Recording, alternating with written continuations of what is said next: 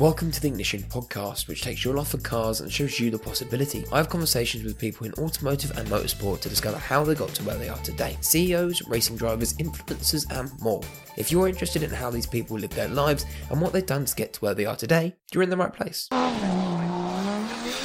dad was broken. My family, they're more on the farming side of things, as much as they're not farmers, but I knew the way I could step up is just to show more initiative and to go, oh, do you need help with this? And people applauded that a lot of the time, almost because I've seen a lot of people that have bought their own cars, take it to a track, and they fail on the same corner every single time because they're setting up the corner completely wrong. Yeah, that push from when I was a kid to being told you're not good enough. Yes, okay, I'm a woman in motorsport, but I never want to have that barrier, because whenever you put your helmet on, as far as I'm concerned, you're no different to a bloke. It's down to your skill in a car at the end of the day. And if anything, and it's probably going the other way, but women are better at Women and drifting. 10 years ago, that would have sounded crazy. But talent is talent. I've always admired drifting. It's more of an art form than a motorsport. And the drivers, well, they're like artists. And I've never come away from a conversation happier than this one. Tessa is like a ball of positivity. She's like that because she gets paid to do what she loves. So, if you want to know how to live your dream and drifting life and get to pro and competition levels, this is the episode for you. Thank you to each and everyone who watches, listens and shares this podcast. Without you and your support, we wouldn't have made it into the top 15 best car podcasts to listen to worldwide. So, if you haven't already, please rate the podcast on this app. And if you're listening to it on Apple Podcasts, give it a review and let me know what you think. Again, thank you, and without your continued support, I wouldn't still be doing this. Now, back to past me. Tess, what ignited your passion for cars? Ooh. I think I've always had a love of cars since I was little, really. From the fact that mainly cars, I was into farm machinery. I did love tractors, and I still love tractors to this day. I think because of my family, they're more on the farming side of things, as much as they're not farmers, but I was always around that kind of stuff when I was younger. And then I had horses, so we only had 1 horsepower. And then from there, I always wanted to do crazy stuff in cars. Ever since I was sort of 14, I went to a Jap show at Santapod.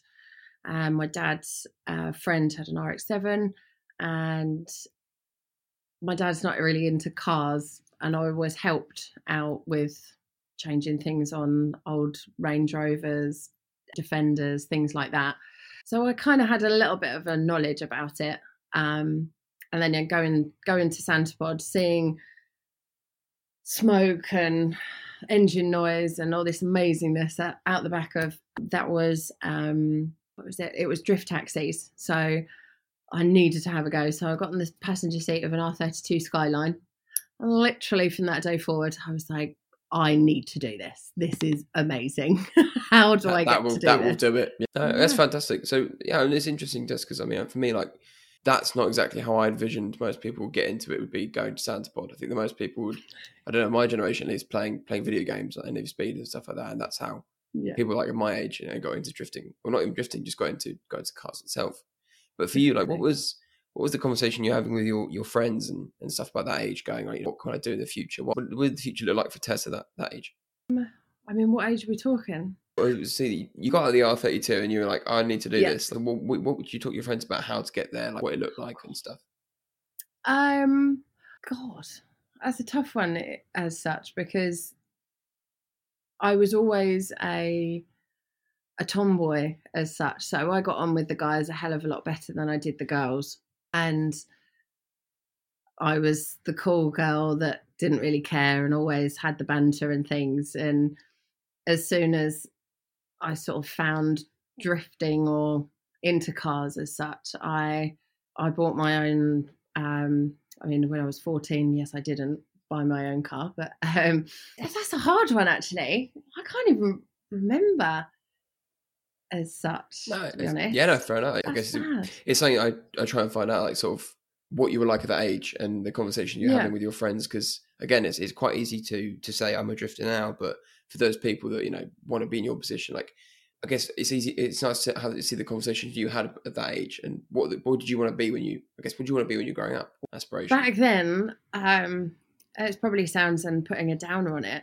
I always got told that I wasn't good enough for a lot of stuff, and I was never academically clever, and I was always a little madam when it comes to school, that kind of thing. So I think because I was cheeky, I never got in trouble. I was never on that when, I don't know whether it was when you went to school, but when I went to school, the naughty kids used to go at lunch or was it morning break to go and have their little blue book signed to say that whether they were a good child or not. And then at lunchtime, they'd have to go and have it signed again. And I always managed to evade that. I don't know whether it's because I was just clever or managed to blame it on somebody else. I'm not sure. But that kind of thing, I suppose, I don't know. I suppose I was interested in cars, but at the same time I was wanting to be a girly girl as well. But I don't think I was accepted as such. I did get bullied at school, which is, I mean, a lot of kids go through it anyway, and got told by teachers that you'll never get anywhere. And I think that's where my head went, as to say, fuck you kind of thing. Sorry, excuse my language, but I'm going to prove everybody wrong. And that's where I sort of went out by myself kind of thing and said that I'm going to go and do some crazy stuff in cars. And it wasn't the fact that I got straight into drifting. I actually had a Suzuki Vitara that I bought when I was 17 or so.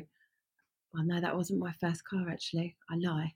I had a Corsa B when I was 17, and that broke down literally the first day I had it. I passed my test, had to wait for my car on a Saturday, and the engine seized. So I went the next day and bought my Fiesta ST from the showroom. Was naughty, but then that was where I went crazy with cars from that sort of side of things. But I always watched the F1.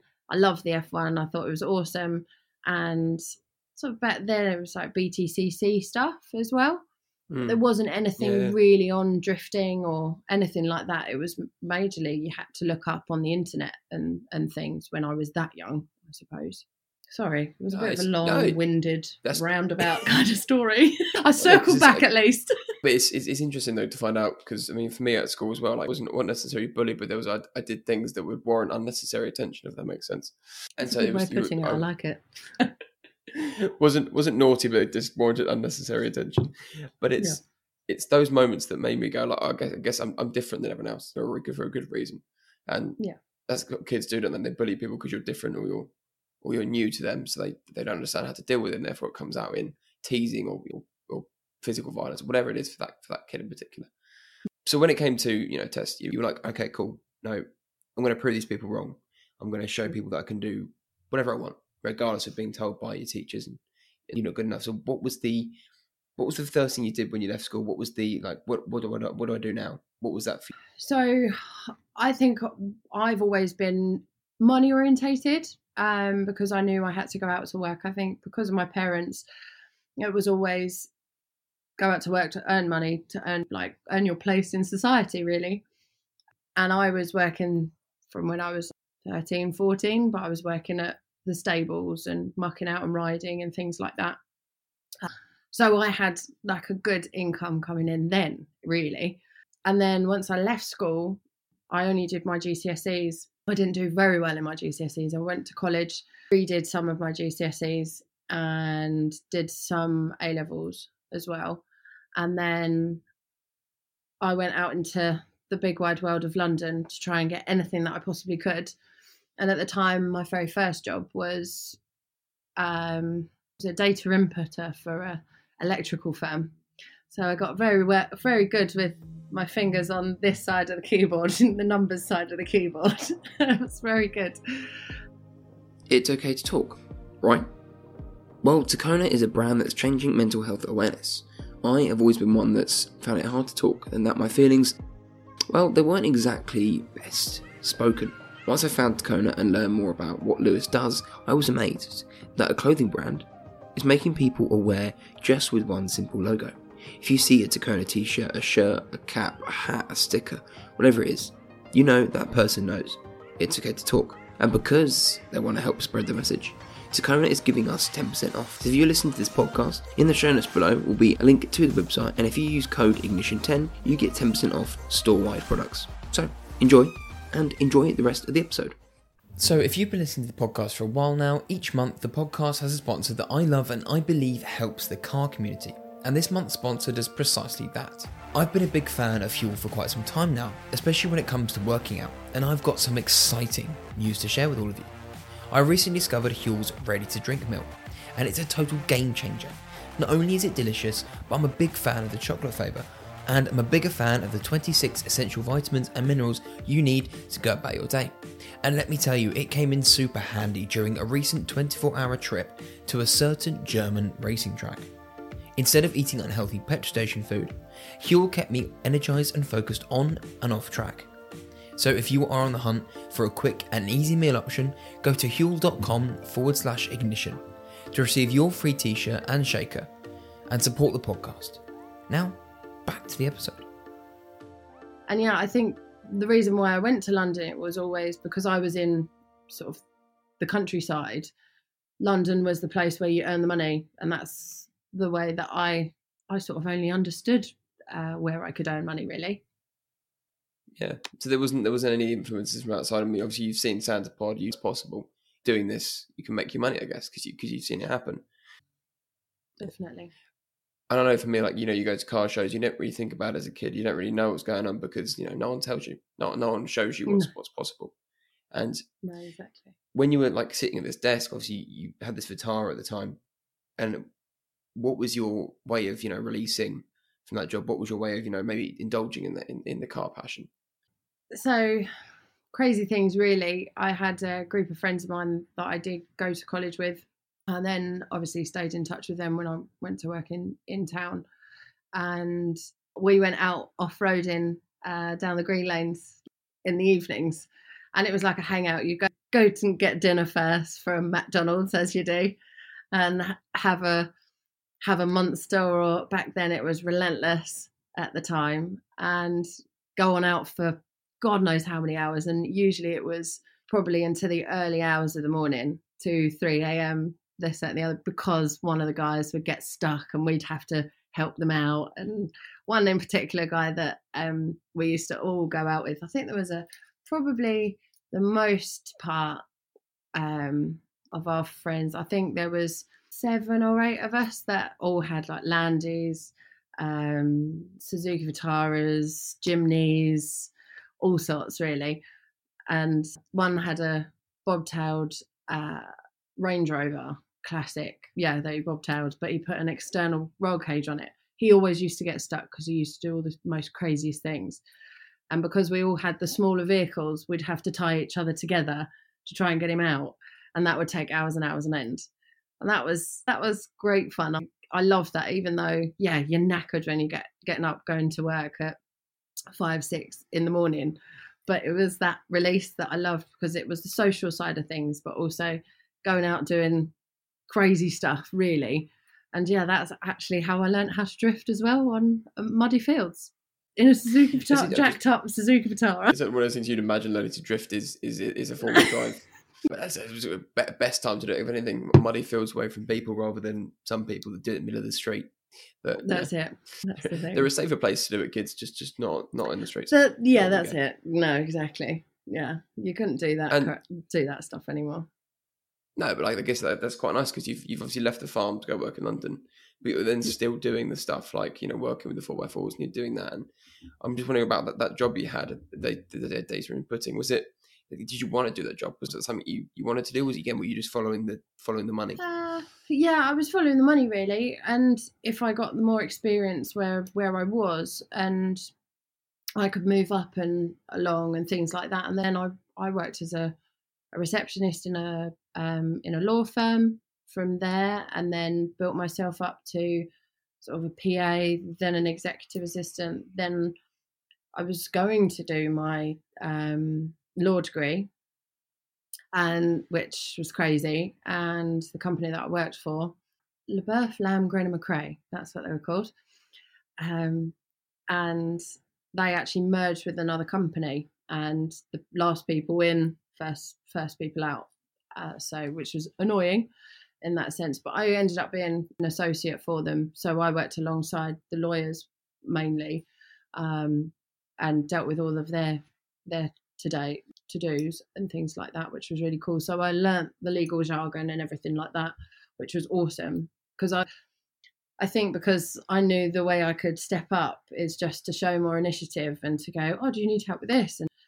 And I think people applauded that a lot of the time. And I grew within the company really quite quickly, even though, yes, I did get made redundant. But then from there, I went from doing the data inputting, PA, and then associate for a legal firm. And I was looking for a job. I went into London every morning because obviously being in Hertfordshire, an hour and a half away from town, it was quite difficult if you were like on a temp role or what have you. I had a few temp roles in between all of this that was just to tide me over, but was sitting outside Cafe Nero in Oxford Circus, a coffee and a croissant in the morning, and there was the same guy that I saw pretty much every 3 days.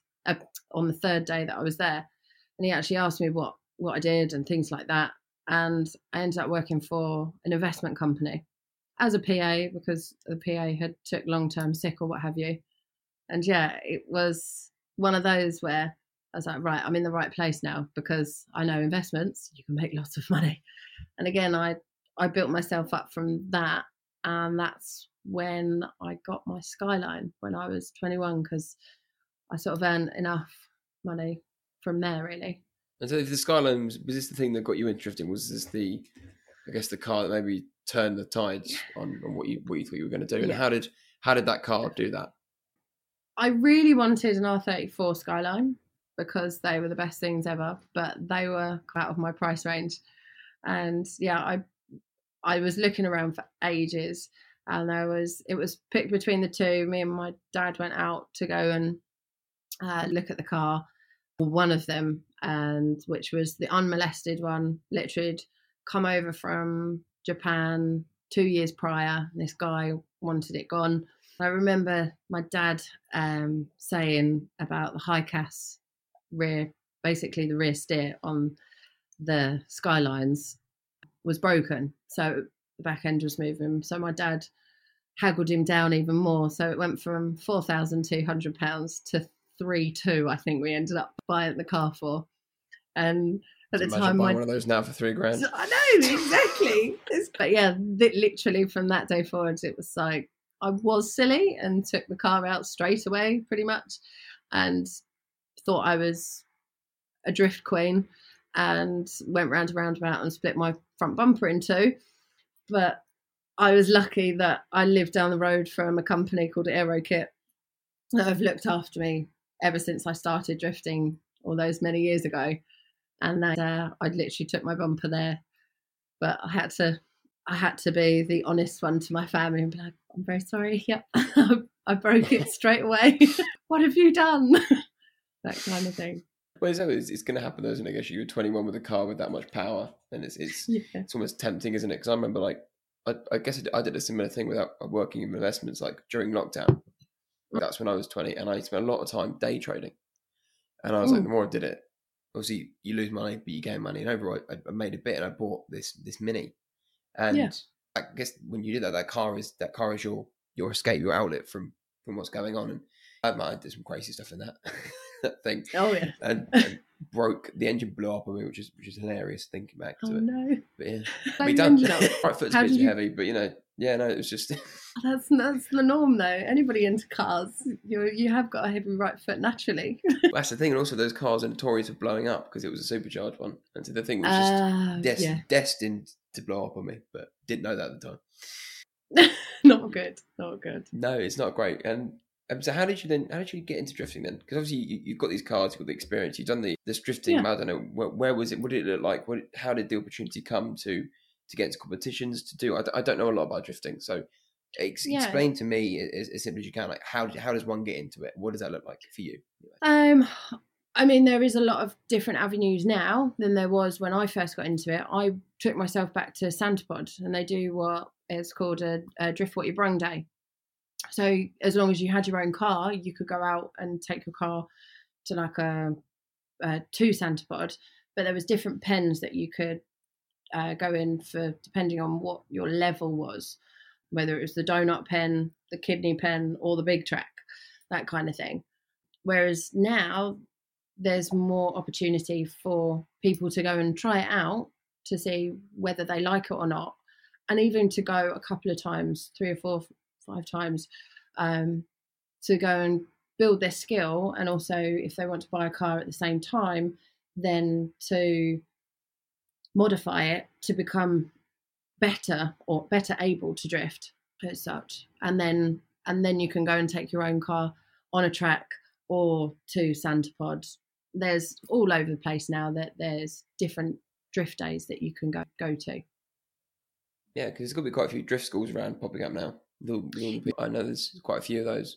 There's definitely one in the south that's called Drift Limits. There's me, who's got RDX Drift Academy, that we're based in Wigan at the moment.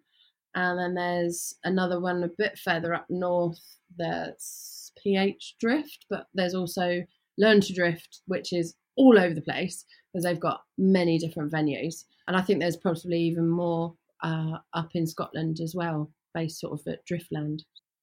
Yeah, so they're all over. Yes, so like if I'm 18 years old and I come up to you and I go, I want to be where you are. I don't know, maybe if it's like a fast track almost. What would you recommend I do? Do I buy a car? Do I attend one of these events? For you, what would be the easiest way to fast track getting to where you are now? I would say yes, buy a car, but also get some help from people who actually know what they're talking about, and get them in your car. Yes, we would have to drive them, that kind of thing. So like myself, as I'm a teacher anyway, and we would get into your car, test it and see what we can do with it, and then instruct you in the right way to then for you to be able to drift your own car. And to do that is probably the best bet first and foremost, because I've seen a lot of people that have bought their own cars, take it to a track, and they've failed on the same corner every single time because they're setting up the corner completely wrong. And yeah, as much as that's the way you learn is seat time, but if you've got someone there to actually give you a little bit more information of, right, no, don't do that, do it this way, and they're like, oh my god, why didn't I think of that before? And it's lovely when it clicks, and that's why I love teaching people, because you get that satisfaction from them actually learning something, and then to be able to carry them through for their journey of drifting, really. So yeah, I would definitely say buy your own car, whether it's a BMW, Nissan 350Z. The only thing is now everything's getting more and more expensive, but the general rule is to weld the differential. Obviously, all these cars have got to be rear-wheel drive. Rear differential needs to be welded, or if you've got a bit more money, then you get a LSD or something of that nature in it, like a 2-way or 1.5-way diff. But it's actually the pumpkin that's within the diff that needs to be changed. And then what else do you need? I would say a good all-round coilover is called an HSD monopros, they're called. You get them from all over the place, but mainly from, I wouldn't personally buy eBay coilovers, just because you'll potentially be changing them more often, because some of the things that also there's not dampeners on the actual coilovers themselves, and there's not a lot of movement in them, and because the spring ratings are a bit harder and things like that. So yeah, there's that. Get yourself a seat put in it, like a bucket seat, just so you've got more safety, and some harnesses. And you don't even need a hydraulic handbrake, first first of all, because I actually learned how to drift without one, because I got given information, and I had good friends on the track sort of saying, if you have it too soon, you'll end up relying on it too much. So if you can learn without it, then it's going to make your life a hell of a lot easier, because it's there to slow yourself down. If you are going 60, 70, 80 miles an hour into a corner, of course you're going to want to have something to go, can you slow down a bit now, please? But it's all about setting up your corner of how to drift and to continue that drift all the way through. But if you have a hydraulic handbrake, essentially you're going to be slowing the car down too much to then have to pedal the hell out of that car to keep the momentum throughout the entire drift course as such. So that's what I'd say. Wow. It's a real wealth of knowledge, Tessa. I'm just thinking, like, how did you get all this? Obviously, what was your journey from that going to, I forget their name. What did the name of the company that helped your bumper? Aerokit. Aerokit. So how did you go from meeting Aerokit, breaking your LT2 for the first time, to where you are now? Can you explain to me, like, what was your journey like? So I knew Aerokit before I even got my car, really. I used to go and help them at events and things like that. Basically, either with the models that they had working for them, or it was a case of looking after the drivers or the drift drivers that were on track and things. At the time, it was a company called JDM All Stars, which was the competition or the drift championship back in the day. And I used to help out at those events when they had drivers that were sponsored by that team, which was really good fun. And then I got my car, and it was just a natural progression, really, because from that I learned I'm a competitive person anyway. So it was a case of, I always knew that I wanted to compete, but where was really what I wanted to do. And I'm a very visual learner, in the fact that I can be watching from the outside, or I sit next to somebody that's more advanced than I am, and I'm like, oh, okay, what's he doing? So he's left foot braking through this corner, or he's hardly dragging a handbrake, he's just dabbing a handbrake. And there's those movements in your hands as well that you don't need to do too much input with your hands. So from that, from having somebody in the car with me, from going to this championship, I knew that I wanted to do that kind of championship, really. But it was a case of, I knew what I needed for my car, as in I needed to have a cage in my car, which my car's already really heavy because she's a Skyline. She's a big old girl. So I wanted a T45 steel cage in my car, and that again was more expensive. And at the time I loved my brands, so I always had to have the best of everything. It was all like the Defi gauges and the Nismo this and all of those, and the Bride seats, and loved all of that kind of stuff. But actually, when I got down to it, it was the necessary things are the things that you need to be spending the money on, even though it looks good. And they're like, oh, Defi gauges, oh, Bride seats, that's beautiful, but purpose and fashion really is that function. Came into it. That's the one. But then it was a case of me. I actually, so I had to wait for my cage to be done, and at the time I met my partner Martin, and I looked after him for, I think it was a year, nearly 2 years, I would say, his drift program, and I went with him. I was his pit crew, his spotter, and helping driving all over Europe, really, from 2014. And watching what he did was such a help as well, and helping him of what he needed to do on track, and calming him down before he got in the car to go and qualify, and then into battles and things like that, because he used to get so stressed back in the day. And it was like, okay, now I'm learning a bit more intricacy of how this all works. Then I helped him towards, he did the driving. He's an incredible driver. And Driftworks came on board with Martin and gave him their R32 Skyline to drive. Then his R33 Skyline became available because I had to wait for my cage to be done, which I had to wait for a year. So he gifted me his car to drive. No, what a shame. I know, exactly. The best part was I'd done all sorts of things to my engine, but it was still nearly 500 brake horsepower, whereas Martin's was 580 brake horsepower with a 1JZ, and it's like, oh my god, that's even better. So I wasn't depressed about that at all. But yeah, he went abroad. I think he was judging a competition over in Dubai, which I was massively miffed off about, to be honest. But that same weekend was a UK event that was sort of grassroots championship back in the day, and took myself there, had a load of friends, my really good friend Georgie and Emma and Rich, her partner Rich. We all went together. My mum and dad came, my sister came. It was great. But I qualified 32nd, which was the last position on the grid. So you get, if you're in a qualifying sequence, so it's first to 32nd, and then you go against each other.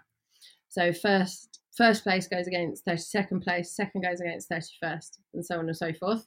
So in my situation, first place would lead first, and then I would follow and chase the lead driver. And the idea is to get as close as you can without touching that car. If you can touch the car in front of you, as long as you don't put them off, basically. And then you swap over. So that run's finished, and it's usually between a 30 to 50 second run, usually.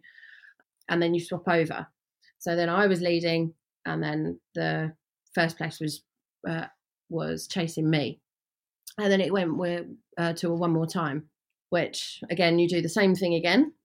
And they still couldn't make their decision. So they decided to do another one more time. But at that point, I needed to go and change my tyres.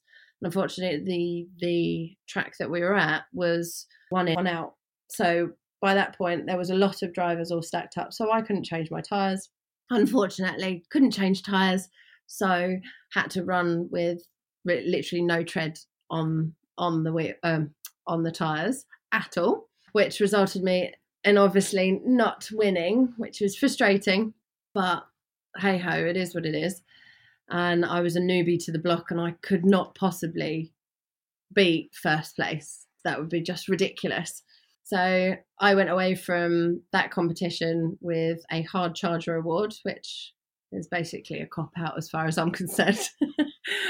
I either want a trophy to be on a podium or none at all. There's no point, really. Fair enough. So then I decided to take myself out to Europe. Yes, it was a lot more expensive, but I was lucky in the fact that I had some spare money and some saved money at the time, and took myself out to France to my very first event, which was called, it was a ridiculously fast track. And I was entering into the King and Queen of Europe, basically. And it was a track called Lernu Durin, and the first corner is blind, but you're coming in at over 80 miles an hour. And it was my first time on semi-slick tyres, which was quite scary because obviously you've got a lot more grip, but when you have a lot more grip, you are going that much faster. And I did scare myself quite a lot, but I ended up winning Queen of Europe that day or that weekend. And there was such more of a vibe over in Europe as well. And like all the competitors and the people who come to watch and the fans and stuff all really get involved and really get behind you as a driver, which is lovely. So yeah, I did that whole year and did relatively well in King of Europe as well as Queen of Europe, and thought, yeah, you know what, I'm going to make a go of this, definitely. So yeah, that was sort of my first year of competing. That I did really well, so I continued on and pushed, really. Yeah, we were clearly committed to the fact you've just Yes. jumped to Europe, not wanting to stay in the UK. No. That's enough for me to go, you probably should do it, regardless of how well you do. Definitely. But is that, do you reckon that was the drive from early on in life, not feeling good enough, or do you reckon that was the competitive side of you? Like, what made you do that? What made you go and think, actually, you know what? I've enjoyed the drifting competition side of it, but I want to give it a proper go. What was that for you? I think because I met Martin.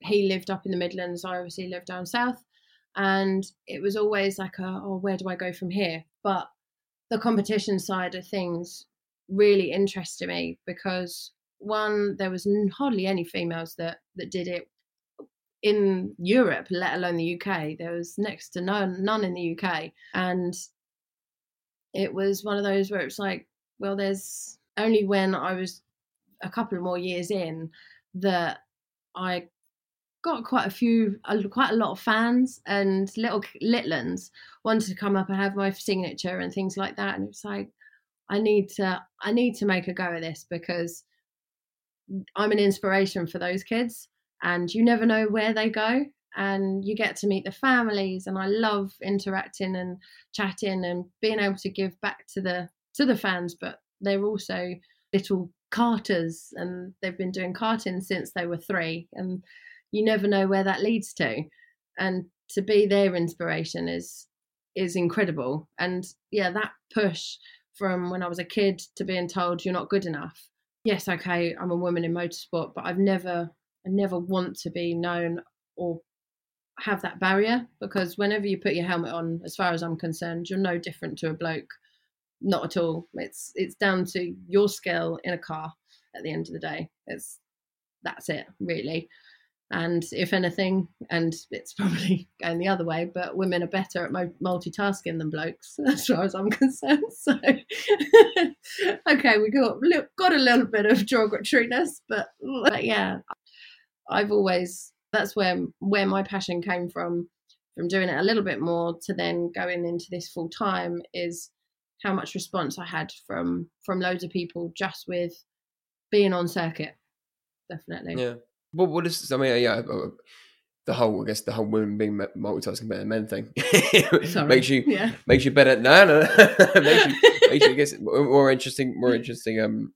But when it comes to drifting, I guess, because I don't care when you get. I'm with you, and if you look at racing driver, once the helmet's on. Yeah. The factory woman has nothing to do with the factory racing driver. Exactly. And for you, like, Tessa, from day to day now, what does day to day look for you? You're in it full time. You're competing. What are the sort of the intricacies of that?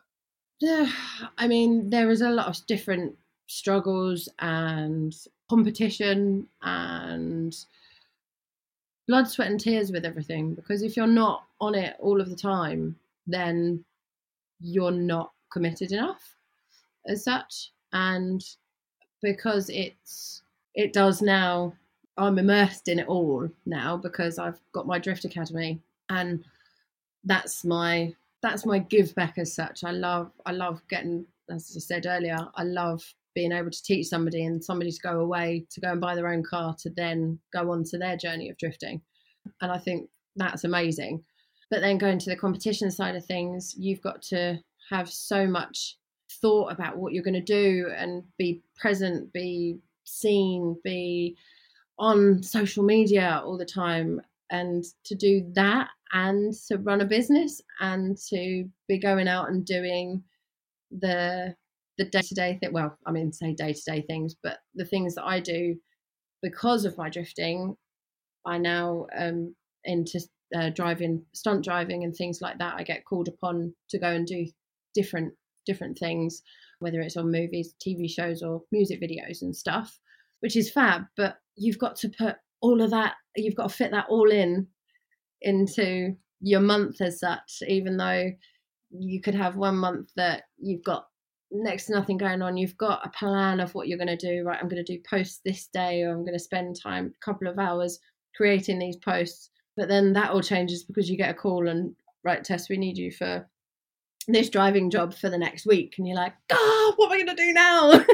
But then juggling my business as well, and the people that I have come and help me, and whether they need to do it by themselves or I'm helping them with the day and things like that. So there's a lot of juggling going on, and there's a lot that goes into it because you have to split yourself into 4 people, really. You've got to be able to do the remedial works, talk to your sponsors, and be on socials, be present at events, go and do these events, and also be able to bring the money in as well. Exactly. No, I don't see how people do it. It's a lot of, like I said, when you say blood, sweat, and tears, I mean, sometimes that can be quite vague, but you've quite, nicely put it into you're 4 people, you're one person doing 4 people's jobs. And so it can be, must be exhausting. It is, No, but fair. it's worth it. I mean, you mentioned, like, I don't want to talk about this if you don't mind, the stuff the outside of the drifting. So, like, I mean, see, you've mentioned sponsors and you mentioned the stunt driving. How does that come about? Do you go looking for the opportunities? Do people contact you? Like, so what was that? What happens there?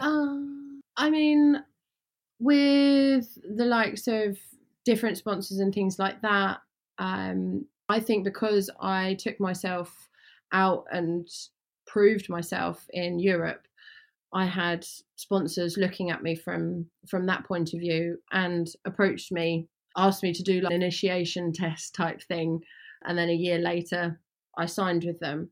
So it's a case of your it's not just your driving, it's having the personality to be able to talk to people, to be able to talk to fans and have things signed for 4 or 5 hours, because sometimes that's what you're doing, and then go out driving and throwing the car around like an absolute lunatic, but then being able to get out and then chat to people and have a personality about you. I think that's the main thing as well, because I think that's what sold it to a couple of my sponsors anyway, that you have to kind of be an all-rounder. Not saying I'm perfect, definitely not, but I think because I have a little bit of an edge and I'm a bit of a nutter and I'm not scared to say, what? No, that's not right, in the nicest way. But yeah, so you do have to be an all-rounder in that sense. What made you start a business then? Was this, and forgive me if this comes across the wrong way, but was this another just sort of, chasing the money, or was this something that you wanted to help people with? No, I wanted to help. I think when I didn't start the business was existing before I actually bought it, and it was a case of they were going to sell it anyway, but it was offered to my partner and I to see whether we wanted to take it on. My partner's got his own mechanics business, and it was like, well, that's kind of what you've always spoken about, so make it your baby, like you run with it. And obviously he helps me with all of that and stuff, but I wanted to do it because I thought I could do that from a not a professional manner, but from a more of an experience. So to be heading up the company, but also being a competition driver as well, and having my other half being a championship driver who I look after and things like that, is always nicer than having someone that has only done a bit of drifting, that kind of knows what they're doing, but only can get you so far. Yeah. No, it's good. It's one of those things where, like, you could teach someone to race by showing them YouTube videos, or you can get someone who's actually in the YouTube videos to teach them how to race. Definitely. Indeed. Yeah. And Tess, for them, if you like, you got the business, you're in competitions, it's going quite well, you want to say. So maybe, I don't know, maybe what is the future like for you? If I'd say in the future you'll have X, what does X look like? What are your goals for maybe 5-10 years time? Well, sky's the limit as such. If you aim for the moon, you catch a star, that kind of thing. And I've always been of that nature, that there's a lot of things that I haven't done yet that I really want to go and accomplish and smash, basically, and be able to come away from it going, I did well, or I could do better at that. Let's go back and do it again, that kind of thing. In regards to competition, I'd like to go further afield, things like that, to go and prove myself in other countries, and also to get a different feel for what it's like in Asia and things like that. Really, that would be amazing. Next 5 to 10 years, I probably need to have kids in between then as well, but it's not You to say probably. Maybe. But yeah, the next sort of 10 years or so is definitely got to start a family, that kind of thing. But that's not to say that I won't come back to it, because I've still got my business. And I think a lot of people think that they can't go back in, especially women, they can't go back and race because they've had kids. That's proven you can, with a lot of people that I know over in the States and that have got kids that are still racing. And I'd love that. I'd definitely not shy away from racing or drifting, competing and things, even after I've had kids. That's good. It's fantastic. It's nice to see, it's going to put a lid in your career, if you want to say that, put it that way. No, definitely not. Great. And Tess, before we end, there is 5 quick questions that I like to ask. As a sort of a quick fire.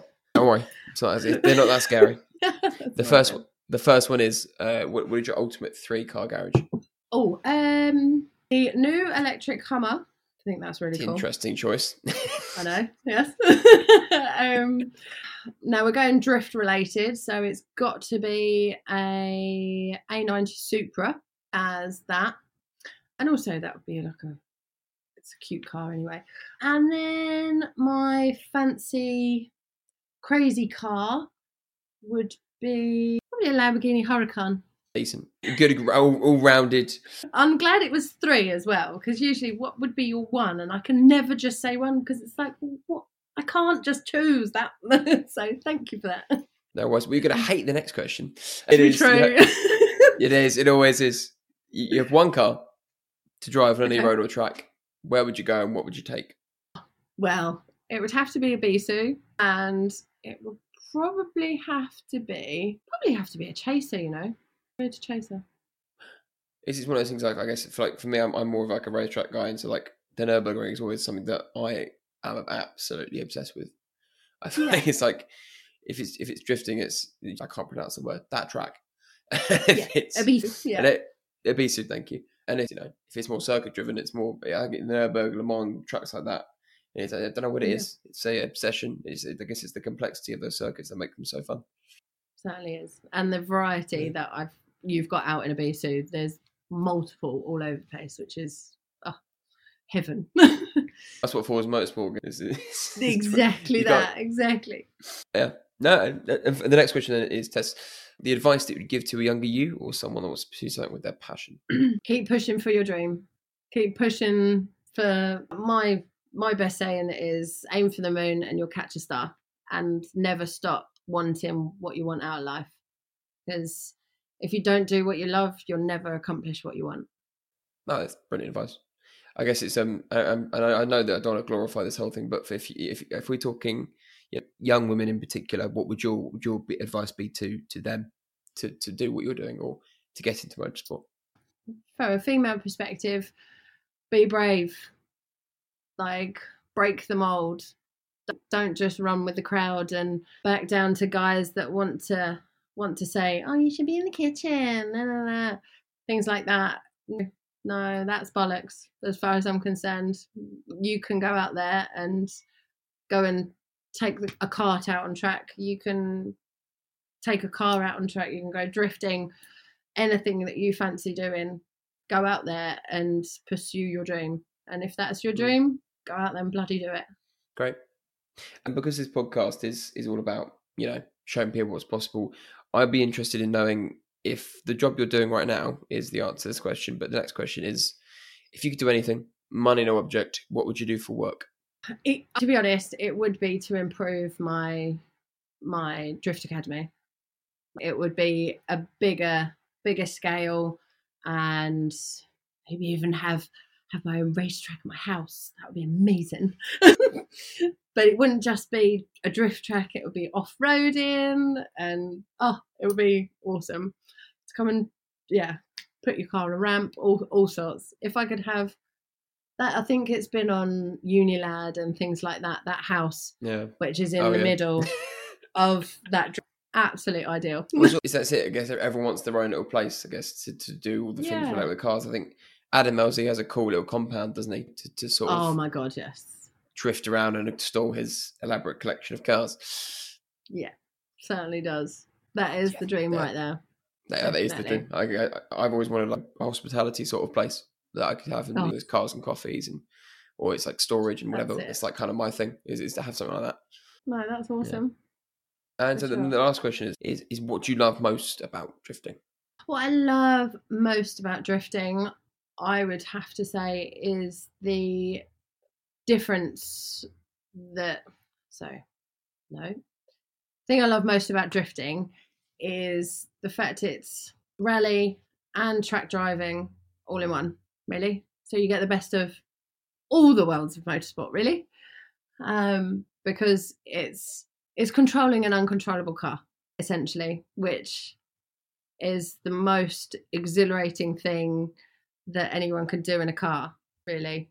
A lot of people think that there's a lot of skill to it or anything like that, but as soon as I get somebody who's a complete newbie, I show what to do in a car, even just donuts and figures of eight, and they're like, I thought it was going to be so much easier than what it is. So yeah, that's what I'd say. That's great. And Tess, thank you for coming on. It's been a pleasure to hear your story and listen to how you got to where you are today. And if people want to find the Drift Academy or yourself, where can they look? Well, RDX Drift Academy, it's either on Instagram or I've got the own website, and myself, Tessa Whittock or Tessa Whittock, all over socials. Anywhere you can type my name into it. That's it. Exactly. Brilliant. Tess, thank you very much. No, thank you very much, Harry. Much appreciated. Great chatting to you. Just want to say a huge thank you if you made it to the end of this episode. Tessa's story for women and just drifters in general is hugely inspirational. Coming out of the corporate world and going into something she loved, just by sticking around, following people and getting involved in the motorsport itself, led to her getting her own car, racing in her own tracks, and being able to tour with the likes of Monster Energy and Driftworks.